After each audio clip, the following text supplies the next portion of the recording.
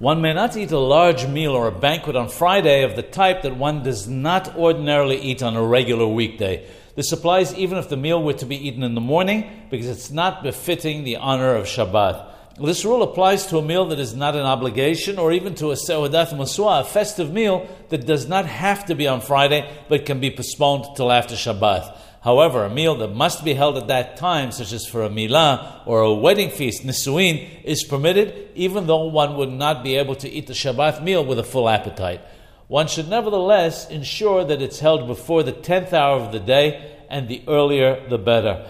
According to the Mishnah Berurah, if the milah was held after the 8th day, or a pidyon haben, a redemption of the firstborn, was held after the 31st day, it's still considered to be a seudat maswa and can be held on Friday. The Ben Ish Hai, however, states that a bar maswa celebration and pidyon haben are considered to be a seudat maswa only if they fall on their appointed day.